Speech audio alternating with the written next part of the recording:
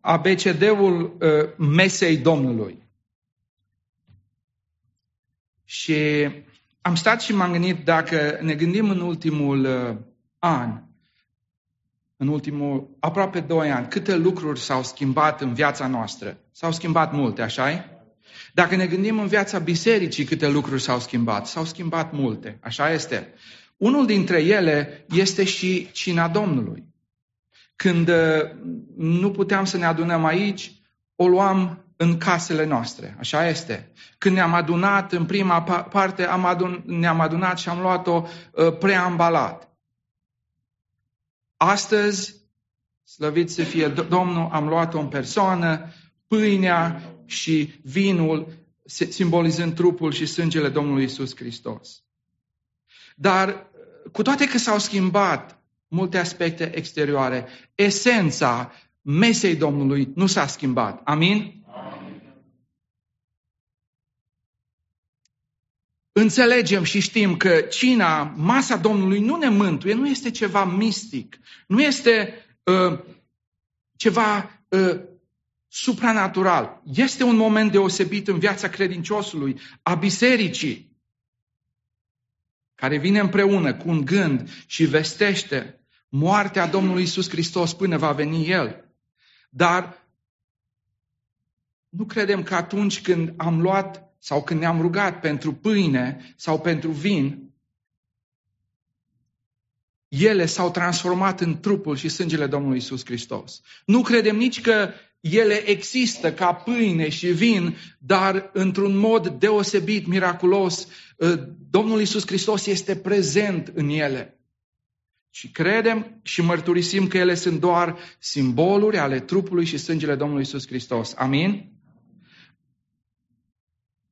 Credem că atunci când Domnul Iisus Hristos a spus acesta este trupul meu, nu s-a referit la trupul fizic, pentru că El era încă acolo cu ucenicii. Când a spus acesta este sângele meu, nu s-a referit la sângele Lui care încă nu a curs pe lemnul crucii. Deci nu le acordăm mai multă importanță sau o importanță pe care nu o merită, ci ne gândim întotdeauna la semnificația lor. Pe de altă parte, cina, masa Domnului Iisus Hristos nu este un potluck în care fiecare vine și își aduce mâncarea de acasă sau vine oricum la masa Domnului. Așa este? Este adevărat. Așa s-a întâmplat în Corint. Și textul care l-am citit, versetul care l-am citit, este scris unei biserici care avea probleme. Și în capitolul 11, Pavel le spune, vă adunați, mâncați și uitați semnificația pentru care v-ați adunat. Și în această dimineață am simțit Duhul lui Dumnezeu prezent în mijlocul nostru și am simțit că am fost pătrunși de semnificația mesei Domnului. Amin? Și în această dimineață ne-am apropiat de masa Domnului și cred că ne-am apropiat așa cum trebuie. Dar aș vrea în continuare să medităm la acest adevăr, cum să venim la masa Domnului. În primul rând să venim la masa Domnului amintindu-ne aul din ABCD-ul cinei, mesei Domnului, amintindu-ne, masa Domnului este un timp al amintirii. Și am citit, Domnul Iisus Hristos spune să faceți lucrul acesta spre pomenirea, spre amintirea mea. Vedeți? Repetarea adevărurilor fundamentale este necesară în viața de credință. Dacă v-aș întreba dacă vă place să mâncați ficat de gâscă îngrășată, vă place? Sau nu știți? Este o delicatesă. Vă spun eu că am stat lângă niște vecini sâmbătari care îngrășau gâște. Dar putem să trăim numai cu ficat de gâscă îngrășată? Nu putem să trăim. Avem nevoie de pâine în fiecare zi. Așa este. Este bine să învățăm lucruri deosebite, extraordinare din Cuvântul lui Dumnezeu. Și sunt în Cuvântul lui Dumnezeu. Dar este important să auzim mereu și mereu și mereu repetate adevărurile fundamentale ale credinței. Și la masa Domnului este un timp în care ne amintim de aceste adevăruri fundamentale. De ce ne amintim? Ne amintim de persoana și lucrarea Domnului Iisus Hristos. Ne amintim de întruparea Lui. Cuvântul spune, El măcar că avea chipul lui Dumnezeu, s-a dezbrăcat pe sine însuși și a luat chip de rob, făcându-se asemenea oamenilor. Ne amintim că s-a născut din fecioară. Ne amintim că a avut trup supus acelorași slăbiciuni ca noi, dar fără păcat. Ne amintim că a crescut, a fost plăcut înaintea lui Dumnezeu și înaintea oamenilor. Ne amintim de blândețea Domnului Iisus Hristos, dar și de fermitatea Lui atunci când era să spună pe nume păcatului. Ne amintim de exemplul de rugăciune, de exemplul de dăruire, de exemplul de a face totdeauna voia Tatălui. Exemplul pe care și noi ne rugăm ca Domnul să ne ajute să-L urmăm. Amin? Ne amintim de toate aceste lucruri la masa Domnului, dar ne amintim și de jertfa Domnului Iisus Hristos în locul nostru. Apostolul Pavel scrie fraților din Filipi și spune să-L cunosc pe El și puterea învierii Lui și părtășia suferințelor Lui. O astfel de cunoștință, o astfel de amintire nu este numai una colectivă ca și biserică, ci trebuie să fie una personală. Și am luat masa Domnului, dar vreau să vă întreb și probabil că vă voi mai întreba. Când începe pregătirea pentru masa Domnului? Începe din ziua de astăzi, după ce am luat masa Domnului. Așa este? Că dacă Domnul ne ajută să luăm masa peste încă o lună, să fim pregătiți. Așa este? Și o astfel de cunoștință, o astfel de amintire nu e una numai a bisericii, ci și una personală. Nu este numai una intelectuală, ci și emotivă. O astfel de amintire este ceea ce ne transformă viața. Pentru că acum, la masa Domnului, ne amintim că Domnul Iisus Hristos a fost disprețuit și părăsit de oameni. A fost om al durerii și obișnuit cu suferința. Ne amintim că Domnul Iisus Hristos, în trupul Lui, a purtat păcatele noastre. Și știți cât de mari au fost păcatele noastre? Atât de mari încât au zdrobit trupul Fiului lui Dumnezeu. Le-a purtat în locul meu și le-a purtat în locul dumneavoastră. Le-a purtat în locul tuturor celor care prin pocăință și credință vin înaintea lui Dumnezeu și recunosc pe Domnul Iisus Hristos ca mântuitor personal. Un timp binecuvântat al amintirii, să ne reamintim de jertfa Domnului Iisus Hristos. La masa Domnului Iisus Hristos ne amintim că prin învierea Domnului Iisus Hristos, Dumnezeu a dat dovadă că jertfa Lui a fost primită de Tatăl. Jertfa pentru păcat a fost adus odată pentru totdeauna, iar Domnul Iisus Hristos este acum viu în vecii vecilor, slăvit să fie El. Puterea învierii Lui ne garantează că este cu noi în fiecare zi și că și noi, într-o zi, vom învia pentru a trăi o veșnicie cu El. La masa Domnului ne amintim toate aceste lucruri. La masa Domnului ne amintim că Domnul Iisus Hristos, pentru bucuria care era pusă înainte. Și cine e această bucurie? Biserica Lui, noi, cei răscumpărați, a suferit crucea, a disprețuit rușinea și acum și-a de la dreapta scaunului de domnie a lui Dumnezeu. Veți spune, frate Mircea, cum adică să-mi amintesc de Domnul Iisus Hristos? Eu n-am uitat niciodată de Domnul Iisus Hristos. Eu sunt un copil al Domnului Iisus Hristos. Aș vrea să vă întreb pe dumneavoastră, cei mai în vârstă, nu pe cei mai tineri, că cei mai tineri au tehnologia, dar și ei se pot relaționa. Câți dintre dumneavoastră la lucru sau în portmoneu ați avut sau poate încă aveți o fotografie a celor dragi din familie? Aveți? Sau ați avut? Ați avut. Acum avem pe telefon. De ce avem fotografia? Că uităm cine sunt familia noastră? Nu. Ci avem fotografia pentru că uitându-ne la fotografie să ne tresalte inima de bucurie, să ne amintim de momentul în care a fost făcută această fotografie, să ne amintim de cuvintele plăcute care au fost puse atunci, să ne umplem viața, mintea de prezența celor dragi, care poate pentru un moment, pentru un timp, pentru o săptămână nu sunt cu noi. Și masa Domnului Iisus Hristos este un astfel de moment, o astfel de imagine, nu numai a dragostei Domnului Iisus Hristos pentru noi, dar și un moment în care să ne amintim și să ne umplem ființa tot mai mult de dragostea Lui. Doamne, ajută-ne să facem aceasta. Și această umplere pe care Trebuie să o simțim dacă suntem ai Lui, care ne umple acum să ne însoțească în fiecare zi din viața noastră. Un om al lui Dumnezeu a spus că masa Domnului Iisus Hristos este puntea de legătură între cele două veniri ale Domnului Iisus Hristos. Este, spunea el, monumentul primei veniri și promisiunea celei de-a doua veniri. Ne amintim de lucrarea și jertfa Domnului Iisus Hristos în locul nostru, dar masa Domnului Iisus Hristos este și un moment al bucuriei. Și ne apropiem cu bucurie, cu mulțumire de masa Domnului Iisus Hristos. Domnul Iisus Hristos, spune apostolul Pavel în textul care s-a citit la cină, spune, după ce a mulțumit lui Dumnezeu, a frânt-o.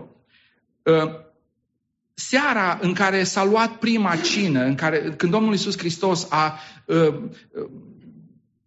luat masa pentru ultima dată cu ucenicii săi, a fost un timp de cercetare, un timp sobru, dacă vreți, pentru că îl aștepta pe Domnul Iisus Hristos chinul și crucea și moartea în locul nostru. Dar în mijlocul acestei tristeți, Domnul Iisus Hristos spune, acum sunteți plini de întristare, dar eu vă voi vedea iarăși, inima vi se va bucura. Și bucuria aceasta, spune, nimeni nu vă va răpi bucuria aceasta.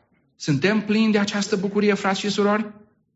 Suntem plini de bucuria faptului că Domnul Iisus Hristos, venind și întinzând masa în fața noastră, a dus la noi, pentru noi, pâinea, trupul Domnului Iisus Hristos. Domnul Iisus Hristos ne-a înlocuit în pedeapsă.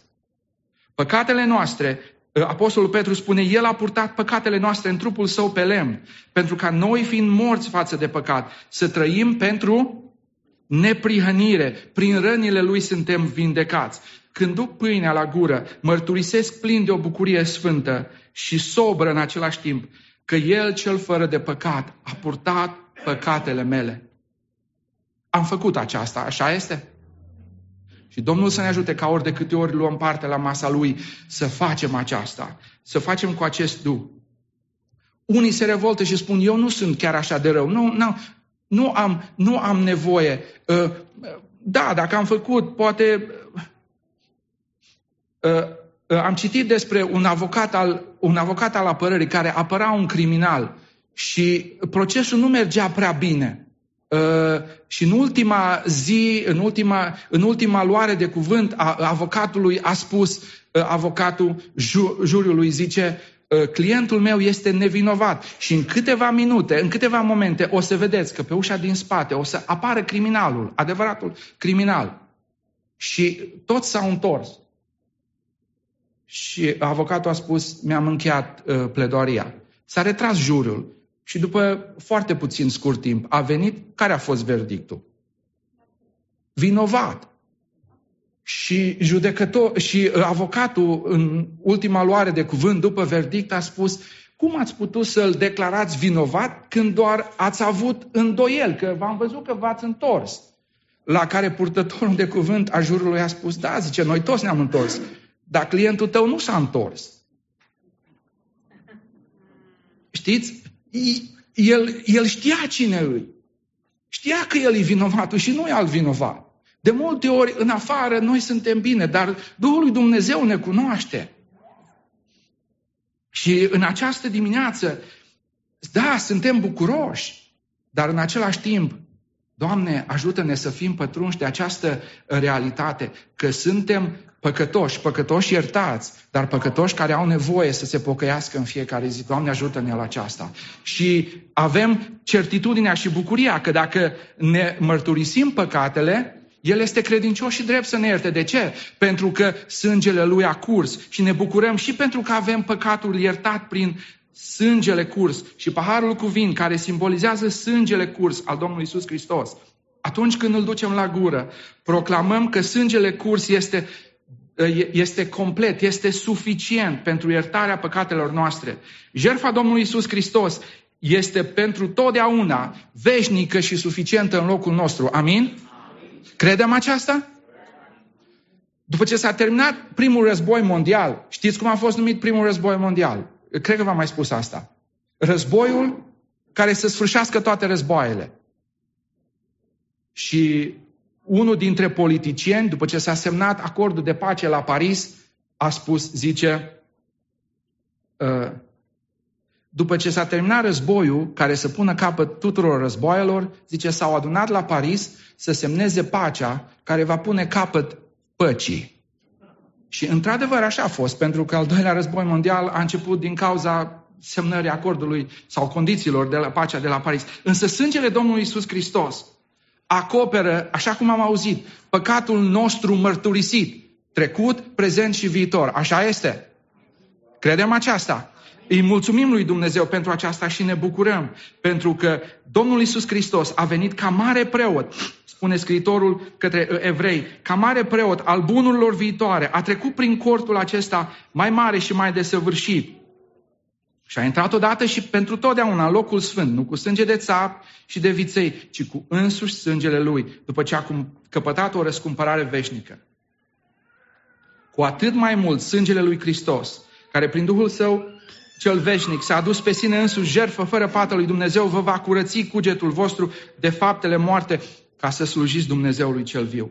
Jertfa Domnului Iisus Hristos este suficientă și este finală. Ne bucurăm nu numai pentru această jertfă, dar ne bucurăm și că avem un legământ nou, o relație nouă cu Dumnezeu. Așa spune textul care îl citim la cină. Tot astfel, după cine a luat paharul și a spus, acest pahar este legământul cel nou.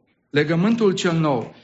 În legământul făcut cu Avram, Dumnezeu este cel care face primul pas. Domnul Iisus Hristos n-a făcut un pas. A străbătut toată veșnicia, făcând El primul pas al dragostei divine, ca să ne ierte și să ne răscumpere de sub puterea păcatului. Și Dumnezeul Atotștiutor, avem această încredințare. El nu uită păcatele noastre, ci nu-și mai aduce aminte de ele. Nu le duce la judecată, pentru că judecata și dreptatea au fost satisfăcute în jertfa Domnului Iisus Hristos. Amin? Așa spune textul, versetul care l-am citit. Ați fost cumpărați cu un preț. De ce a mai trebuit să spună Apostolul Pavel, ați fost cu un preț? Când cumperi, trebuie să plătești un preț, nu-i așa? Dar el spune, ați fost cumpărați și nu se oprește aici, ci spune, cu un preț. De ce? Pentru că prețul a fost enorm de mare. N-a fost altceva decât sângele Domnului Iisus Hristos. Slăvit să fie numele Lui. Să nu ne umplem de bucurie când avem un asemenea preț în ochii lui Dumnezeu.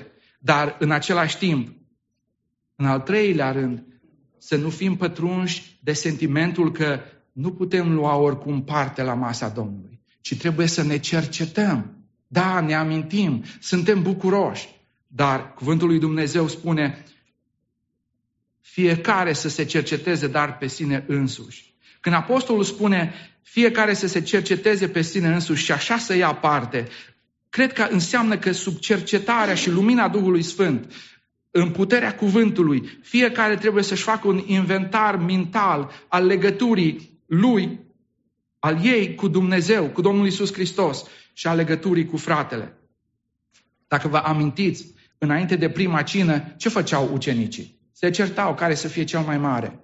Și după aceea Domnul Iisus Hristos îi invită la cină. Deci cina este nu pentru sfinți, este pentru oameni păcătoși, dar pentru păcătoși care se cercetează, pentru păcătoși care se pocăiesc. Doamne, ajută-ne, într-adevăr, să fim astfel de oameni care să venim la masa Ta și să fim pătrunși în fiecare zi de acest duh de cercetare, pentru că așa trebuie să venim la masa Domnului Iisus Hristos.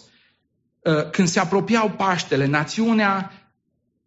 națiunea Domnului, Israel, făceau pregătiri extraordinare și citim în istorie, cu luni înainte, se predica numai despre semnificația Paștelor, erau reparate drumurile, erau reparate podurile. Ziua de vineri începea de dimineață cu o curățenie completă și totală a casei. Cu alte cuvinte, atenție la detalii. Și toate aceste lucruri sunt bune, însă la cina Domnului suntem chemați noi, cei răscumpărați de Domnul Iisus Hristos, să ne cercetăm, să ne examinăm pe noi înșine. Și reflectorul cuvântului să cadă asupra vieții noastre. Nu să-l îndreptăm asupra fratelui sau sorei, ci să-l lăsăm să cadă asupra noastră. Dacă există drumuri poduri în paragină, legături care s-au întrerupt între frate și frate, între soră și soră, între părinți și copii. Doamne, ajută-ne să le refacem. Din această cauză am spus, când începe cercetarea pentru cina Domnului? Nu începe cu 5 minute înainte de a lua parte la masa Domnului. Doamne, ajută-ne, într-adevăr, să ne pregătim pentru masa Ta. Amin? Cu cercetare sfântă. Dacă există păcate în viața noastră, în viața mea, nemărturisite, să lăsăm ca ele să fie date la iveală, să fim atenți la detalii, să fim atenți la cele mai mici lucruri, pentru că, așa spune cuvântul Domnului, o mică plămădeală face să dospească tot aluatul.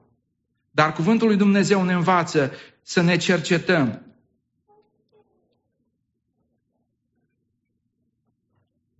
Nu s-a realizat nimic de valoare. În nicio profesie, de la medici până la pompieri, nu există succes dacă nu este atenție la detaliu. Oare să fie altfel în viața de credință? Oare să fie altfel pentru copiii lui Dumnezeu care sunt îndemnați, nu numai la cină, ci de fiecare dată, să vină în prezența unui Dumnezeu sfânt? Să fie oare altfel pentru noi? Nu. Doamne, ajută-ne ca atenți la detalii, personal, să ne cercetăm în lumina cuvântului Tău. Și când suntem gata noi cu cercetarea, să spunem ca și psalmistul, Tu mă vezi, Doamne, Tu mă cunoști, cercetează-mă, continuă să mă cercetezi. Și vezi dacă sunt pe o cale bună, dacă nu, du-mă pe calea veșniciei.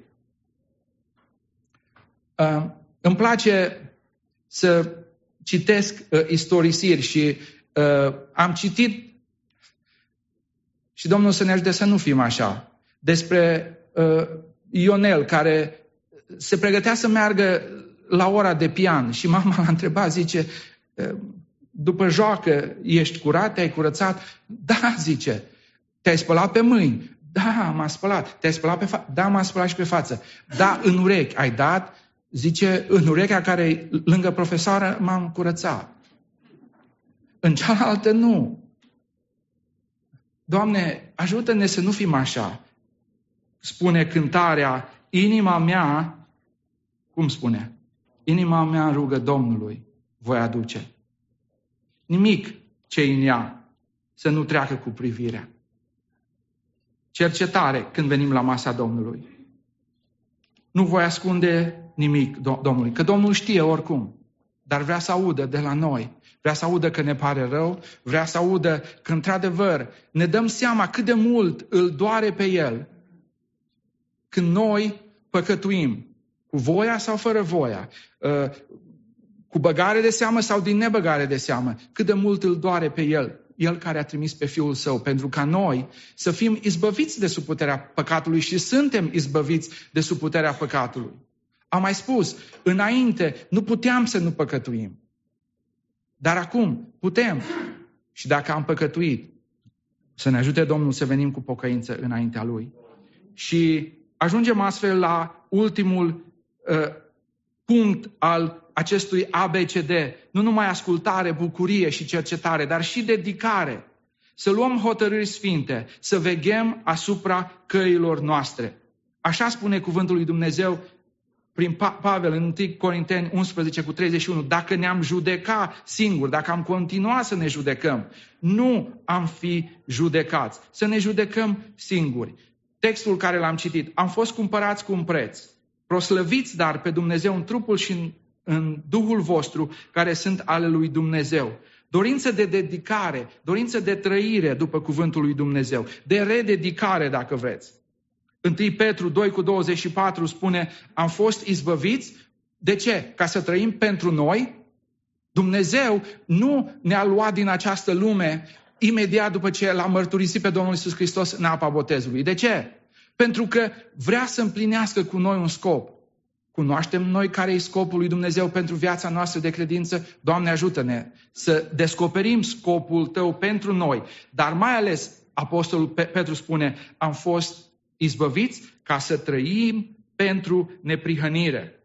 Și scriitorul epistolei către evrei spune, am fost izbăviți de jertfa Domnului Iisus Hristos ca să slujiți Dumnezeului celui viu.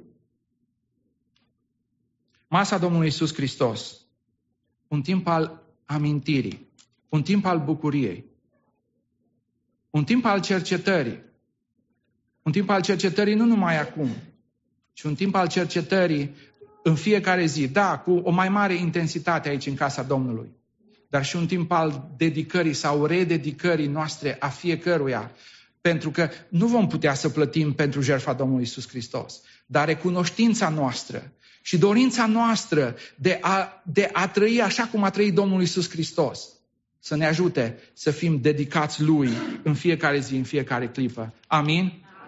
Domnul să ne ajute și Biserica New Life să fie cunoscută ca o biserică care într-adevăr își amintește în fiecare duminică, de fiecare dată, la nivel de congregație și la nivel individual, de Domnul Iisus Hristos, lucrarea și persoana Lui. Să fie o biserică în care bucuria să se vadă pe fețele noastre, bucuria mântuirii, bucuria părtășiei și bucuria faptului că Domnul Iisus Hristos și Dumnezeu este în control. Să fie o biserică care în mod permanent să se cerceteze în lumina cuvântului și prin puterea Duhului Sfânt. Și apoi să fim dedicați în a trăi o viață de sfințenie și de slujire pentru Domnul. Invit frații și surorile din echipa de închinare să vină în față. Și aș vrea să închei cu câteva versuri dintr-o poezie. Spune poetul: Iisuse, sunt de-a dreptul copleșit și inundat de valuri de lumină, văzând că printr-un har nemărginit sunt astăzi invitatul tău la cină. O pâine frântă, ca și trupul sfânt, ne reunește în trup de adunare, în care strâns legați de Duhul Sfânt, îți suntem ție, Doamne, mădulare. Când rodul viței curge în pahar, ca semn al legământului salvării, vedem curgând pe cruce la calvar din răni divine sângele iertării. Și încheie poetul, și încheiem și noi această dimineață, în smerenie și recunoștință. Îți mulțumesc că-s printre invitați, spălat, sfințit, învrednicit de tine, să stau la masa ta cu mii de frați cu care vom sărba și în slăvi divine. Slăvit să fie Domnul pentru harul care ni l-a dat, pentru mântuirea care ne-a adus-o și pentru speranța care avem că El va reveni și vom face veșnicia cu El. Amin.